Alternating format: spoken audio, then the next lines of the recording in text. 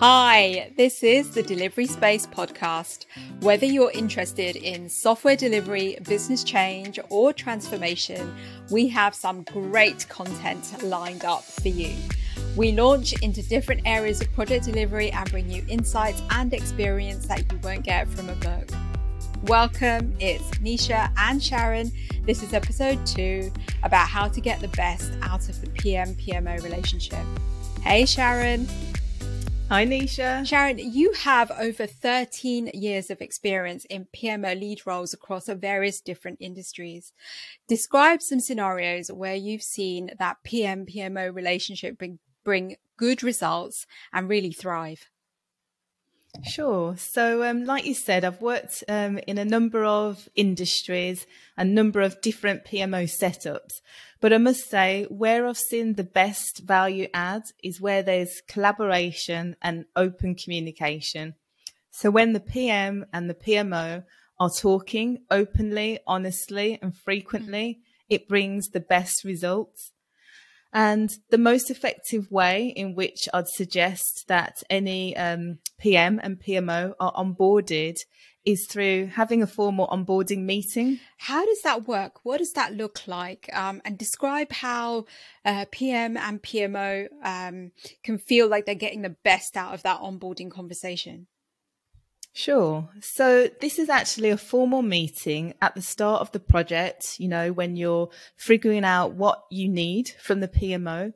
So the two of you would sit down together, and the first thing that you actually discuss is roles and responsibilities. So as a PMO, what is it that you need to do and get from the project manager, and vice versa? It's important in that conversation also that the project manager understands what their requirements are and what they're needing from their PMO in terms of skill sets. So, for example, are you expecting that this PMO person can advise on different frameworks? We speak about agile. Do they understand what that means? Are they skilled in terms of planning expertise or resource demand and capacity planning? It's really important that these open conversations are held right at the beginning. No, I fully understand. I've come a cropper before where my expectations haven't managed what a PMO can bring to the table. And I've been disappointed, but also realized that I've not had that vital conversation. I've looked at what other PMOs across the program and portfolio are providing and thought that would be a blueprint, but never really had that conversation to be clear. So yeah, I've definitely learned from that. There are different types of PMO as well, though, aren't there, Sharon? There are, and this is why it's important to have the conversation. So in my experience, for example, I've spent many years working in financial services. As we know, it's heavily regulated. So you tend to get also an assurance PMO function in addition to your delivery PMO function. So it's important that the project manager understands the differences between the two. If they're expecting that their PMO person is going to be hands-on, side by side, supporting them with delivery, when in fact they're an assurance PMO, there'll be some frustrations. Yeah. So having the open conversation ensures that you really get the most value from one another and understand, what each other is expecting from each other. No, absolutely. I can't emphasize that more. Flip it now. So from a PM perspective, what can a project manager do to ensure that relationship is successful on an ongoing basis? Like say after the onboarding, what can they do? So from my experience and with the client I'm working with currently, I talk to the program manager every day, quite literally several times a day. There's not a day goes by where we aren't in communication. And that really helps the dynamic. It makes sure that we're both aligned in terms of what he's expecting from me and what I'm expecting for him. For example, if there's an exec meeting coming up and I need some critical information from him, or I've discovered a new insight, we make sure that we discuss these things and I can prep him and say, don't forget, we've got this coming up. This is what I'm expecting from you. So one thing I would definitely advise is that you make sure you work out what the communication frequency should be, something that works for both parties, and that will make sure that you can support and be there for one another.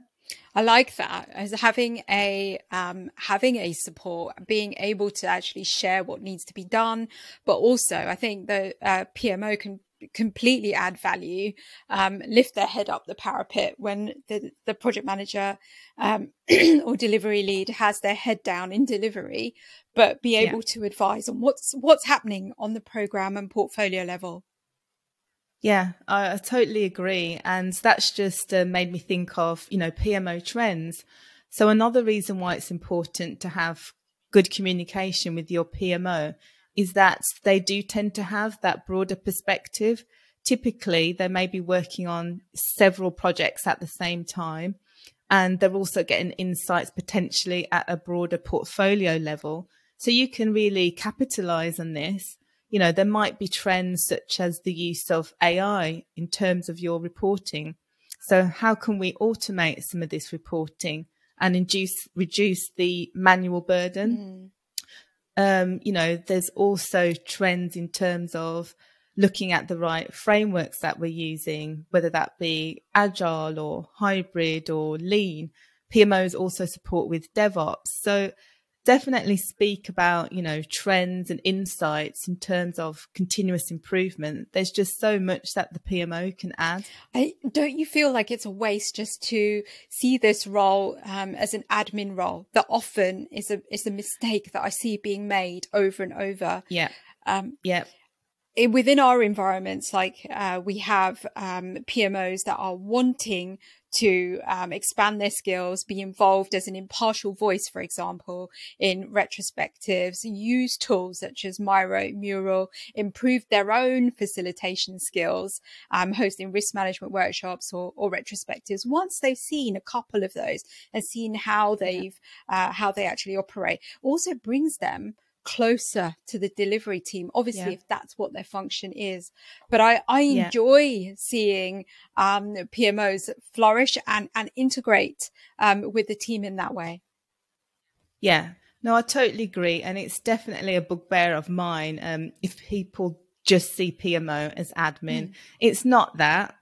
But if your project does have a requirement for admin support, then you can bring in an administrator to complete that task. And that avoids any frustration. It avoids any awkwardness in terms of project manager expecting a PMO to fulfill that function, because that's not what they're there to do. So I totally agree with you there, Nisha. Absolutely. Sharon, hit us with your takeaways. Okay, so my 3 takeaways. So the first one is definitely make sure you have that onboarding meeting. It is critical.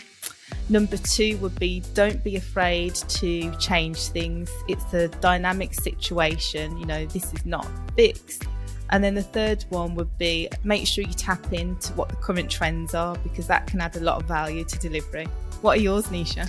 Oh, mine have to be communicate both ways between a PM and a PMO. I would want the PMO to freely ask questions. There are no silly questions to get an insight into what a project team is delivering. The PM also needs to have a deeper conversation with the PMO to understand their skill set and to get a really good understanding of the services that they provide if there is an overarching PMO arm in highly regulated environments, such as get an understanding of where they sit in terms of assurance or delivery. Brilliant. So we're going to be discussing some of these topics a bit further in our future videos. We will be discussing PM and PMO trends, and we'll also be doing a deep dive into the Agile PMO. Thanks for watching and listening. We hope you enjoyed today's podcast.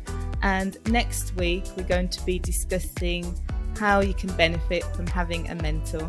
Thank you for listening. Thanks. Bye.